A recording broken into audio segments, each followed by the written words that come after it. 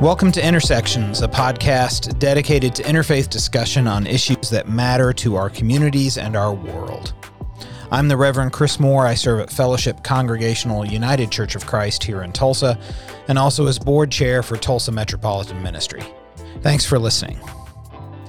Evictions are skyrocketing in some areas of Oklahoma, part of a nationwide crisis in affordable housing.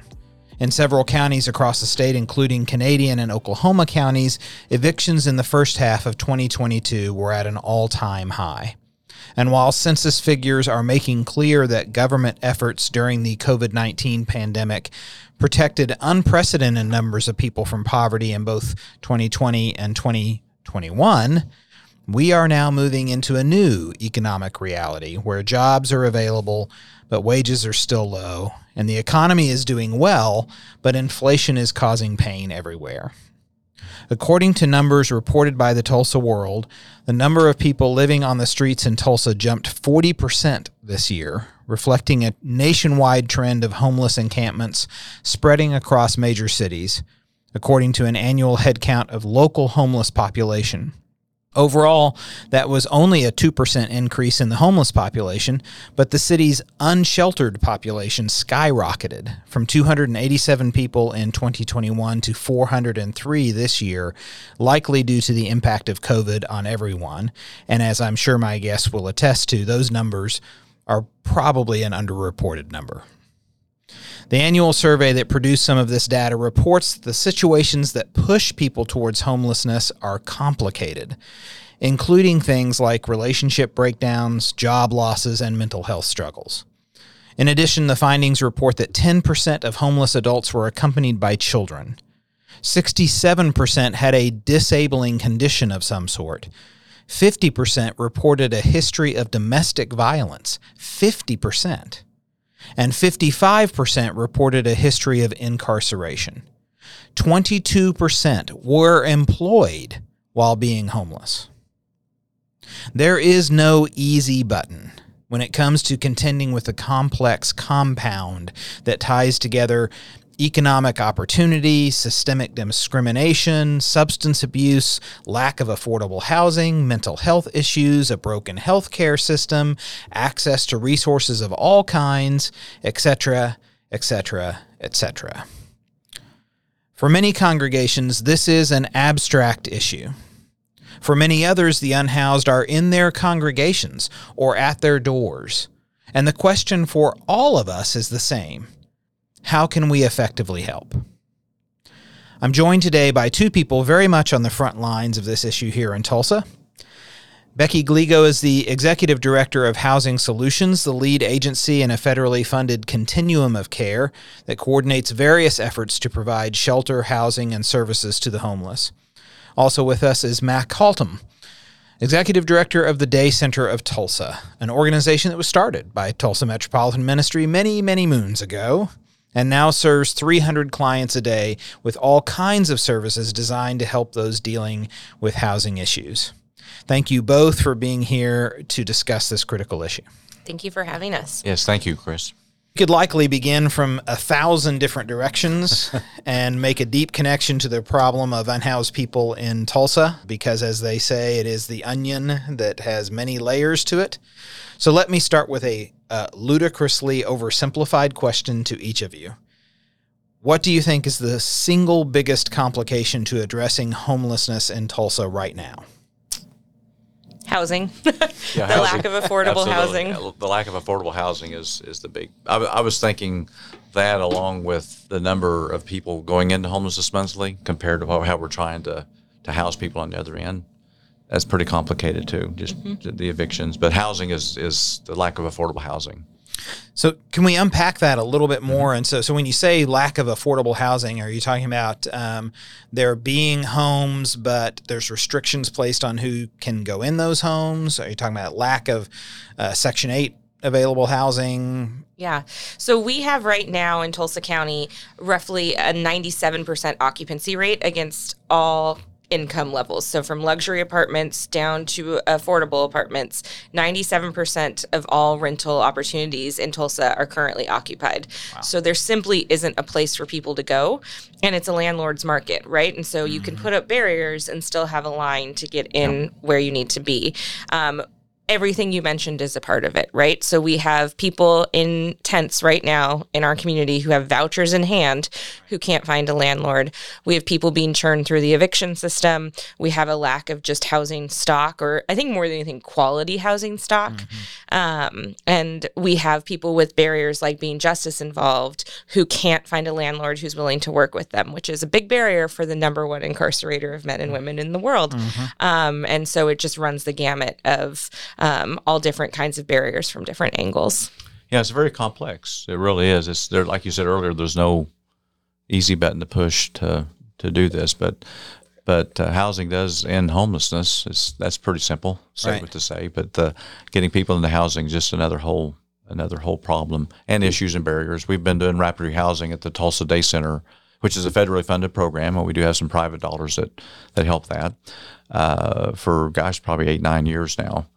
And we're housing, and because of COVID, there was some silver lining money that came through that we were able to experiment and to do some things we've always wanted to do with more staffing and to be able to have dollars to house people. But we've housed people more than we have the last 3 years, right? 2 years, 3 years. We've rehoused around 3,000 individuals, households within the last 2 years, and 2.5 years. I can't remember. Yeah, 2.5 years since March 2020, and through rapid rehousing, the Tulsa Day Center. I got to brag. We rehouse about 1,000 of those through our rapid rehousing program. We know it works because we just found out a couple weeks ago that our program has a 92% retention rate of those that we housed in 2021, meaning 9 out of the 10 households we housed are still there. Yeah. And Becky may have said something earlier. We may have said it in another conversation, but a lot of people coming into homelessness is a first-time event for them. Yeah. And so turning those first-time event people around quickest, which is rapid rehousing, they're going to be more stable going in, more than likely, or going back being rehoused and as well. So, but housing is the issue. But we're seeing now we're seeing people out of state buying apartment complexes. Yeah. I want to say there was 45 to 50 just in the last year or so. Starting to see some soft evictions take place, meaning they're coming in not renewing leases with people with vouchers, booting them out pretty much, and then raising their rent. Yeah, it was 48 since February. 48, okay. Complexes, not apartments that we lost. Complexes, yeah. And in one case in May, an out-of-state investor from New York bought 15 apartment complexes in Tulsa in one day. And the next day gave everyone notice that they would not renew any voucher holders' leases. And so that's a crisis we haven't even begun to feel yet, but we know is coming. So we're losing people accepting subsidy as well. Wow. Mm-hmm. And so, I mean, what do we attest that to in terms of people from out of state buying? We just have local folks wanting to get out of that industry that much, or who knows? Yeah, I mean, these are investors and they can offer money at a time where being a landlord might not seem as attractive because they just went through sort of the chaos of the pandemic. And these are people that will literally, this is a business model, and they'll look and see, where does dirt look cheap? Where are tenant protections low? And where can I find and fee my bottom line way up? And they'll come in and offer these folks, a nice investment. And for them, they can then start to make this more profitable because, it's $100 every time I send you an email, or it's $50 every day that your rent is late. And that adds up. Yeah. And when you have a 97% occupancy rate, it's a rich market for that. Right. Absolutely. I don't have to take a voucher because I've got a waiting list a mile long. Right. Yeah. Right. Wow. So, some of the other discussion around this, you often get people, commenting, who may or may not be commenting from a position of a true understanding about how complex the issues are. But a lot of the things that come up with housing that you hear kind of rapid fire, what about, tent cities? What about could we, get some land and throw out, some mobile homes, on the land? There was some discussion recently about, a lot of land in West Tulsa that could be available, but it doesn't have any sewage to it, and that's a $75 million, price tag on that. Plus, if you started tomorrow, right, you wouldn't be done for probably 2 years, before it was livable. Right. So is there do you see any, this story has happened in other cities where you've had kind of either tiny homes or that kind of thing done, often through churches, often through the faith communities. What are the barriers to that here in Tulsa? Zoning, which is the barrier for any of these solutions, probably one of the biggest barriers.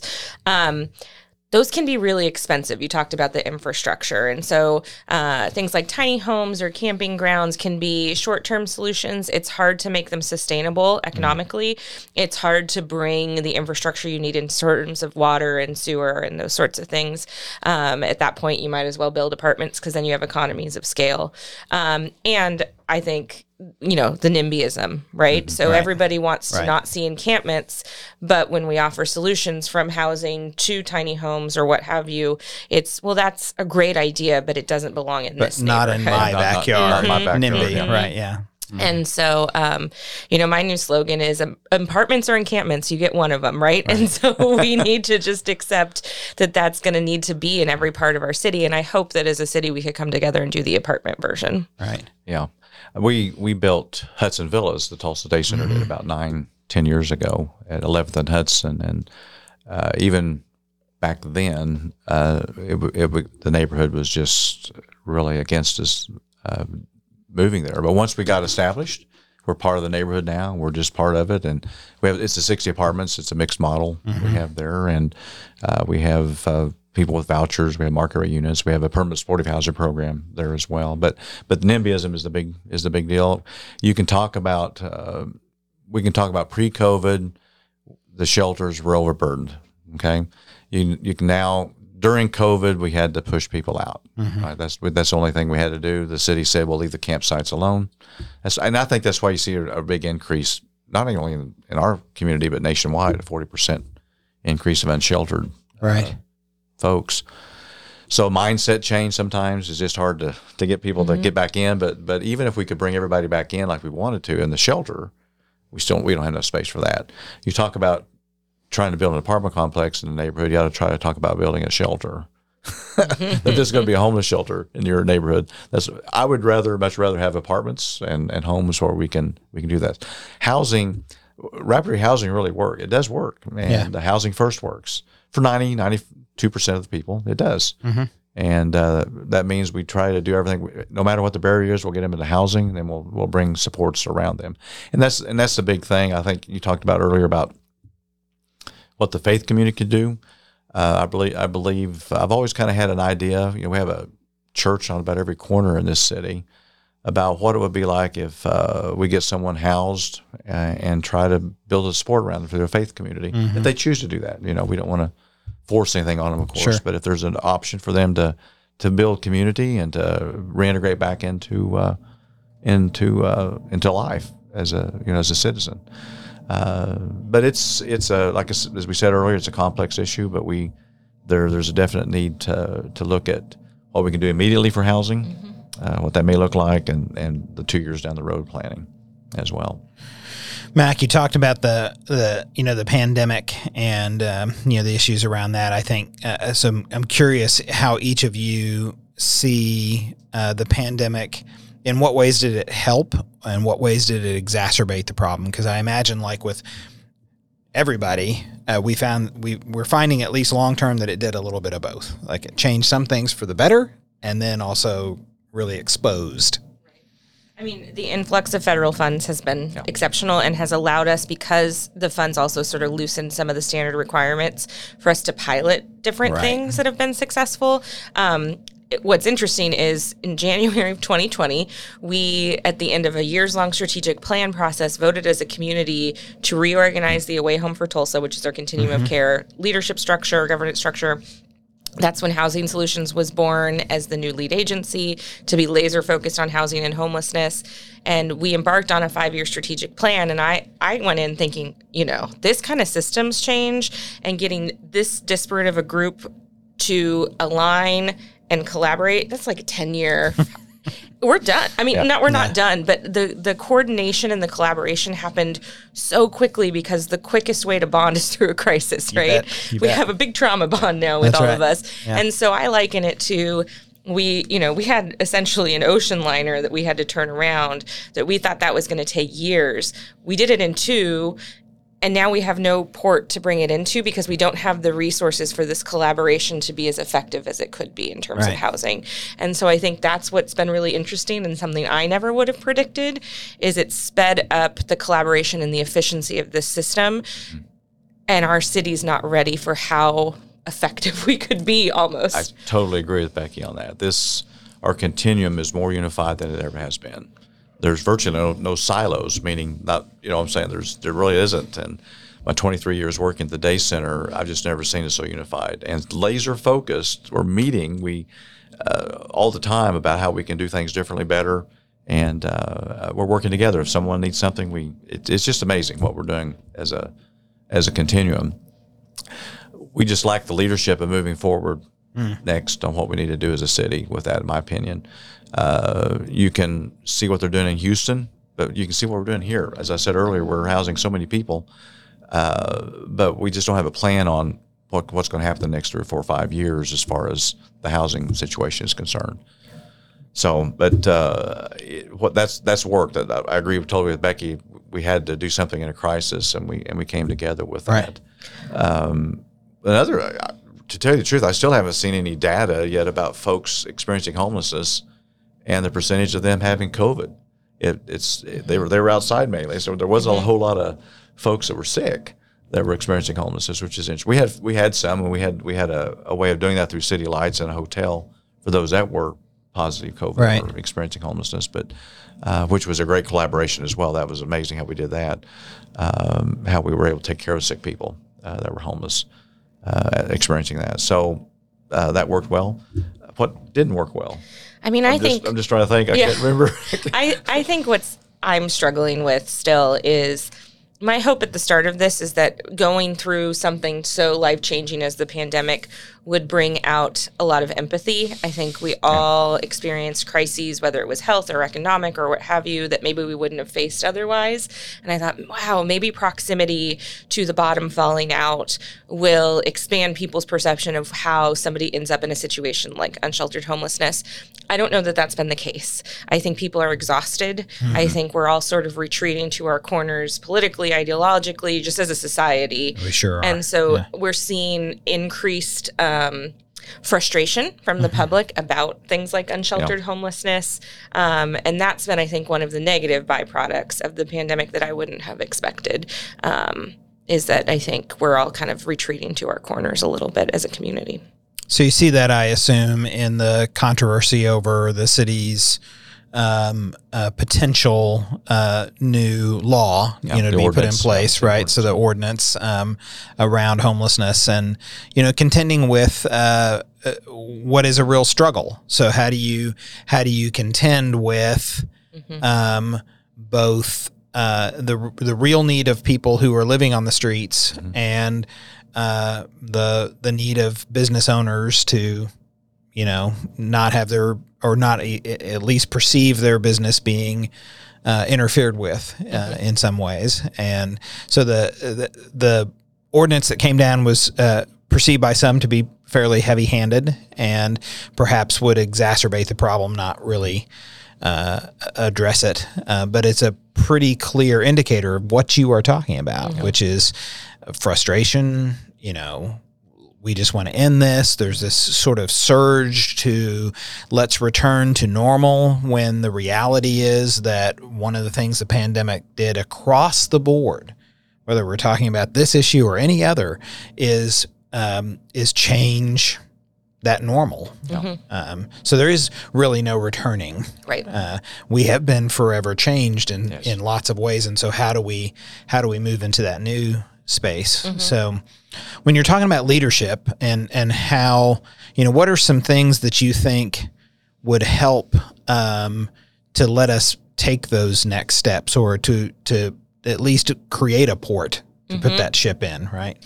I'd love to see the conversion of existing structures very quickly into housing opportunities, even if they're transitional.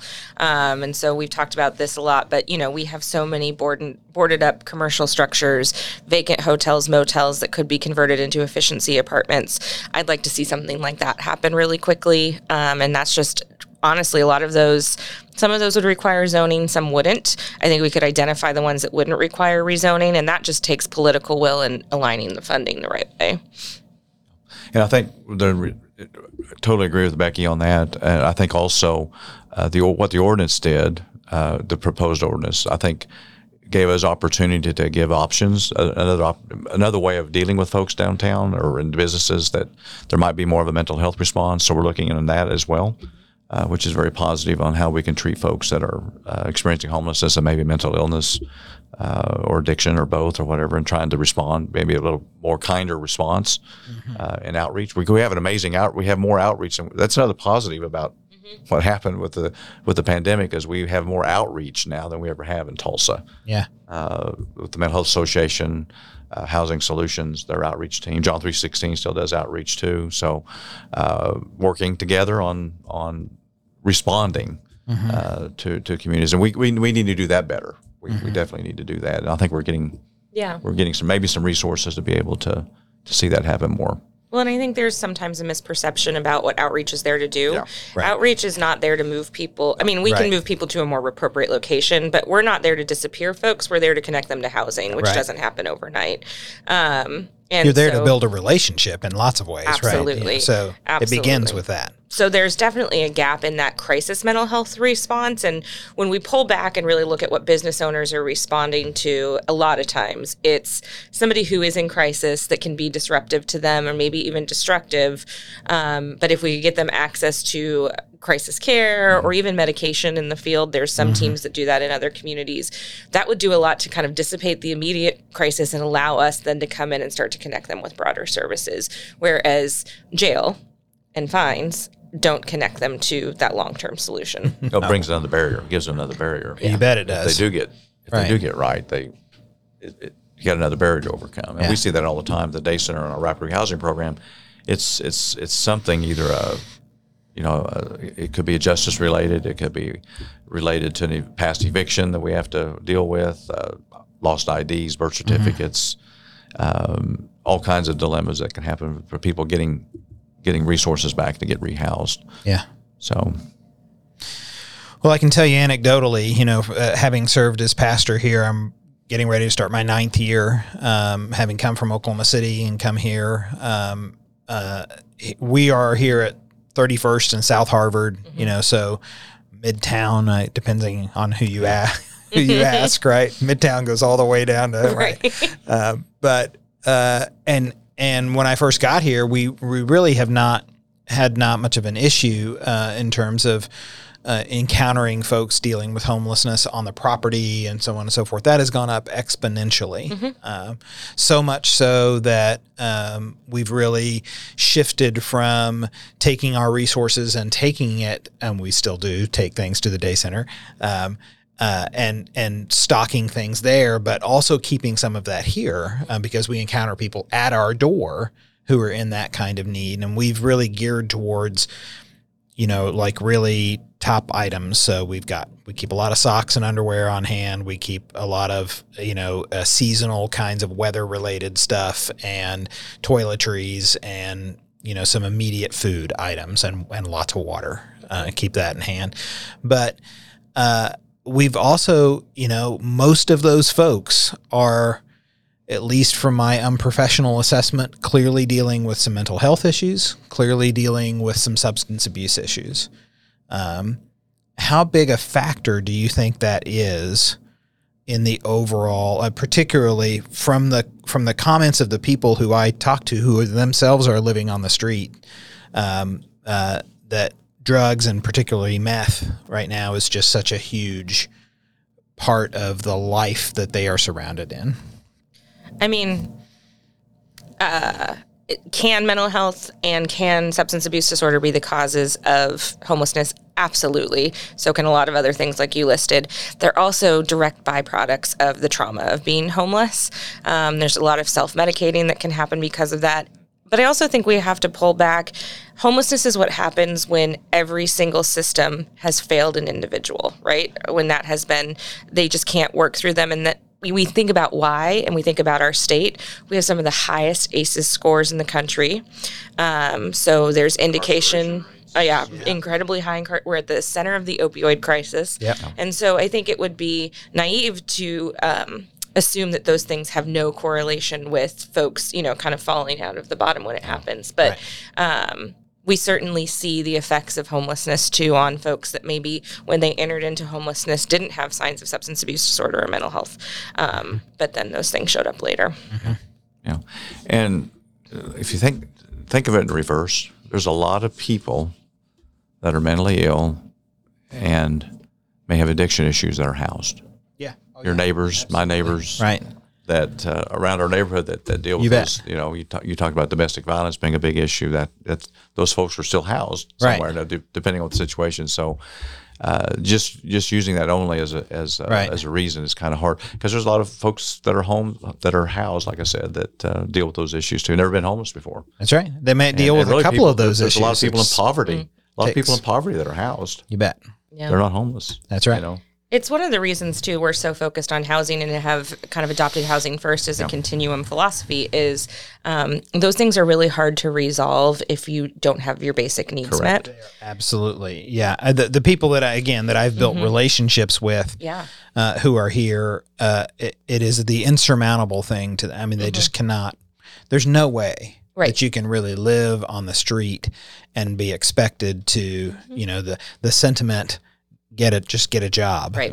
Which 22% of them did, right? Well, yeah, you bet. You bet. I mean, those are the really fortuitous, the people who have some kind of extra drive because the amount of hurdles that you have to, we don't think about, being somebody who's been housed all my life, I don't think about the things that you have to have in place in order to just go to work. Yeah. Right. And once the support's not there, right. There's not that someone behind, supporting.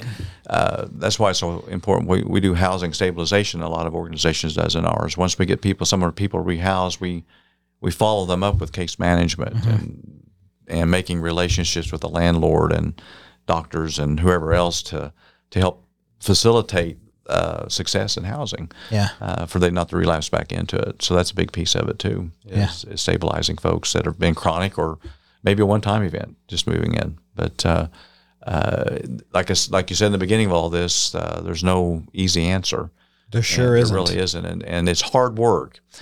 And what we're proposing on the housing and the plan and what needs to take place, it takes time and effort. It's not going to be an overnight solution. But to let people know, Becky and my organization and 25 others that's in the continuum, we are dedicated, working together, using every dollar we can receive and try to build a better system to make this rare, brief, and hopefully non-reoccurring for a lot of people. Right. Yeah. Well, when you talk about changing systems and the need to change systems, I think that there's one of the things that the pandemic really exposed for us is the way that our economic models work and don't work. And I think you're seeing everything from quiet quitting to, a really low unemployment, but yet lots of jobs open and all that kind of stuff that comes from that reaction to a couple of years in which things shut down and people kind of reevaluated what they wanted to do. There's room in this conversation, I think, for us to think about. We often would love to put things into binaries, and so to think of having economic conversations that are just capitalism on one side and, for lack of a better term, socialism on the other side. And so where is a lot of middle ground there where we can talk about how it is that we shape an economic system that works for more people that allows that kind of that allows that, particularly getting from where we are to that kind of idyllic environment would take a lot of support and effort and intention. You know, you'd have to create those systems artificially for a while before they could take off on their own. Yeah. So in your experience, you know, what does that kind of look like here in Tulsa? Like what would be a thing that we would have to really systemically change, economic or otherwise, to get us kind of down that road? Paying living wage. It still takes, if someone, you said earlier, like someone with minimum wage would have to work 72 hours a week in order to just rent a small apartment, a studio apartment. Yeah. So pay equity is a, and we looked at this in our own organization, some of our front line, and we were able to assess that and say, you know, we have people working for us that are struggling, and so we try a way to raise their pay so they'll have a living wage. That's a big part of it, big time, being able to do that. Yeah.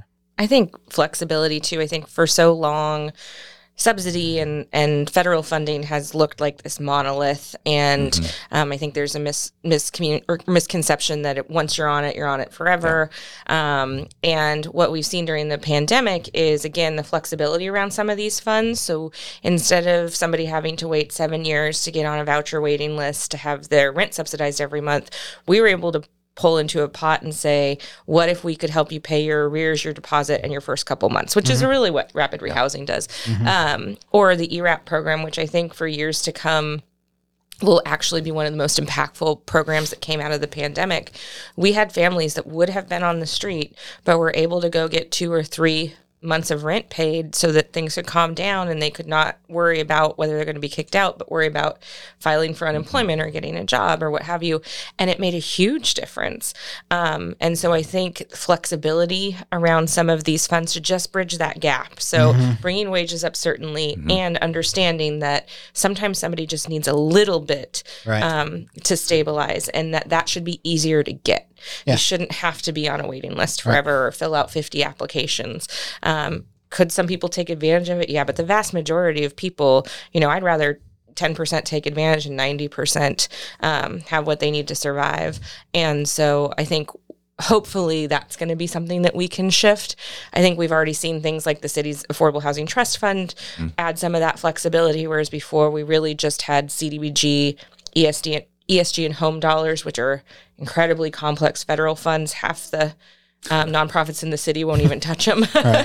And so hopefully we're kind of getting a little bit more progressive, not politically, but just in our thinking about how we, you know, use funding to help support people that are right on the edge. Right.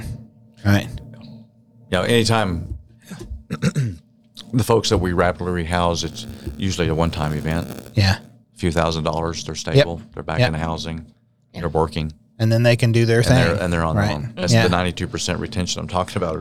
88%, I think, citywide. But just think about that. It was mostly a one-time touch. Yeah. Maybe a few months rent, back and forward, and they're stable. And we're back to that previous conversation, which is you can have people who are housed, who have mental health issues, who have substance abuse issues, who have domestic violence, who have job issues, who have all of the, and they could have 2, 3, 4 of those things. And it's that fifth thing.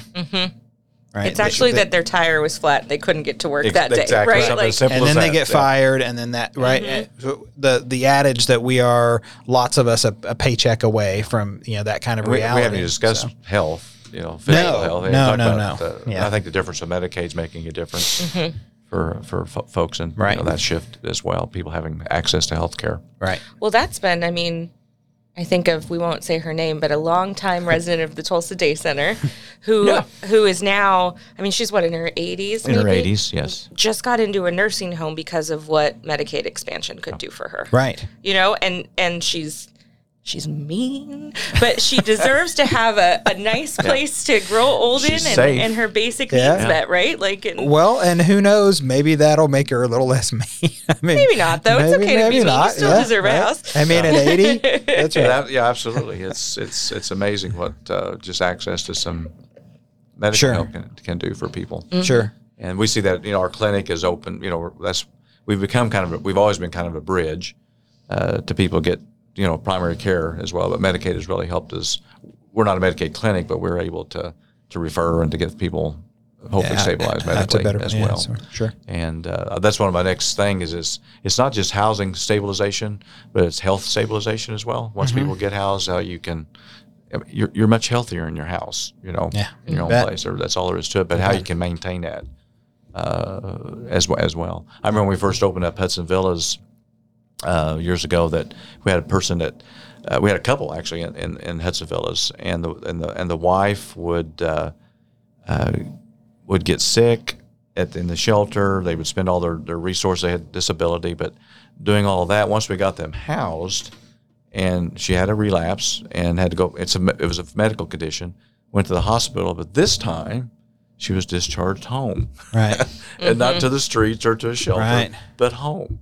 And she thrived. Much after better 6 process, months right? of being housed. Yeah. It was amazing the difference housing makes. Yeah. For health related issues as well. So anyhow, it's just great seeing the successes. Yeah. We talk a lot about the folks that are out in the streets all the time, and believe me, I love Becky the way she says this. I've been in a neighborhood meeting with her in my neighborhood. People kept on saying, "Well, what do? You just have to you don't give up on people. You continue to reach out, build relationships." And we've seen miracles happen of people who've been on the streets for years, decide it clicks. Something happened, right? And I'm good to go. I'm in housing. Yeah. And stable. The day somebody can convince me of an alternative is the day I'll probably retire from this work. But we don't have a choice. We don't get to throw human beings out like trash. That's right. And so until there's a reasonable alternative, we just have to keep doing the work. Right. And we have to keep coming back. I don't care if it's the 15th time we rehouse them, we're going to do 16 because we owe it to our neighbors. So. Yeah. And you get away from being so incredibly invested in a single encounter, right? So understand that if you are building a relationship, that one might not go very well. Let's see what happens the next time. Yep. That comes around. So back to the promised question, which is how can congregations of all sizes kind of help with this situation? Obviously, I know, Mac, there are things that the day center needs.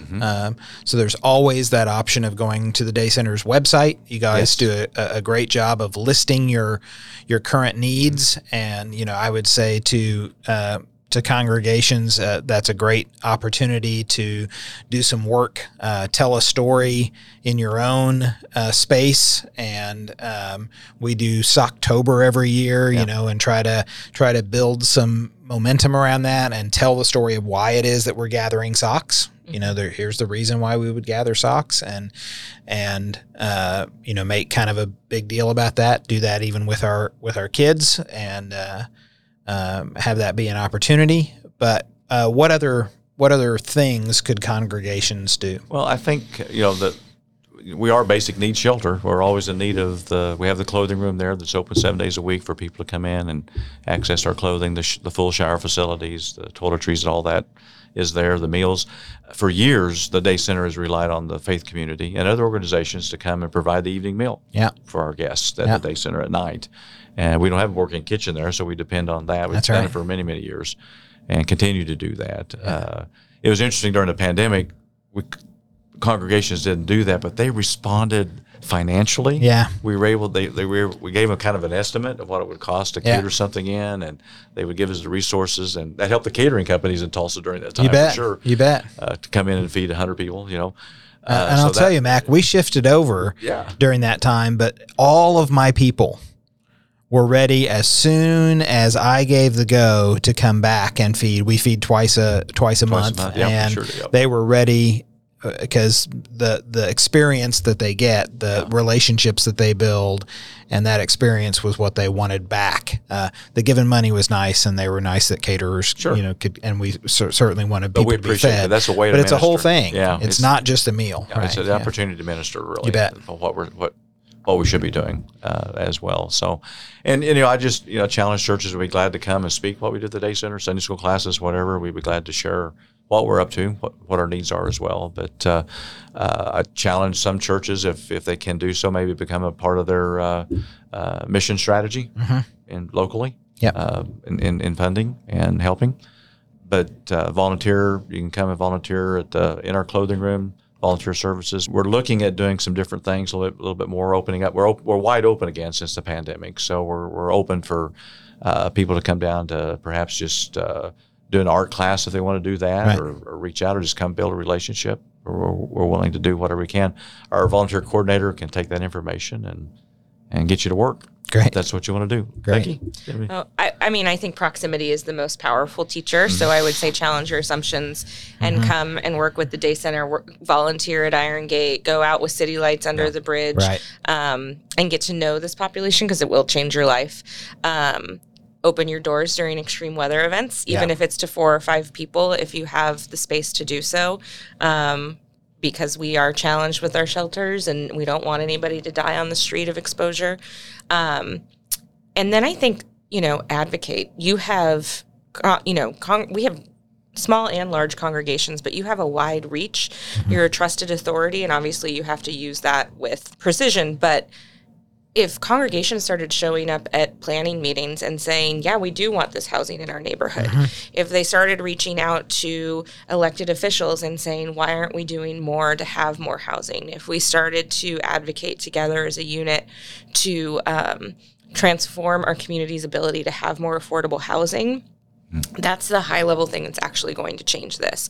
And so I think when we have folks that are showing up to say not in my neighborhood or using horrific terminology to talk about people who are experiencing homelessness, I think we have to go back to, whatever our beliefs are and think, is that in line with this? Sure. Or should we be showing up to try to advocate for our neighbors, as I think almost any religious doctrine would call us to do? See, Becky, there's our theological. We just took it right back to the theological driver of all this. It's perfect. I mean, it really is a chance. This is an issue that really rises that sense of what do we think it means to be human? What do we think it means to be created in God's image? And if all of us are created in God's image, then that means we have to live in that way. Mm-hmm. So that's a good theological structure that I think is approachable for lots of folks if they will take that provocative step, to try to consider what the implications of that theology are. So, we have likely only scratched the surface of what is a very complex issue, but I appreciate your time and coming and giving some honest answers about things that are working and things that aren't working, and where we can hopefully go in the days and weeks and years to come. We hope that sense of continuity that you all feel as the people kind of in the trenches working on this, that those of us who are in that next concentric circle out can help join in, and that you'll all feel that solidarity from us too. So we appreciate that. Thanks again for being here. Thanks for having us.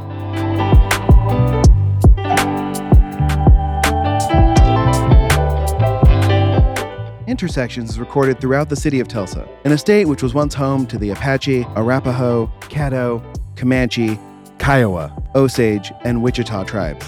Tulsa now sits on the boundaries of the Muskogee, Cherokee, and Osage nations. Thank you for joining us for Intersections, a production of the Tulsa Metropolitan Ministry. Intersections is produced and edited by Ramp 9 Productions and can be found anywhere you get your podcasts.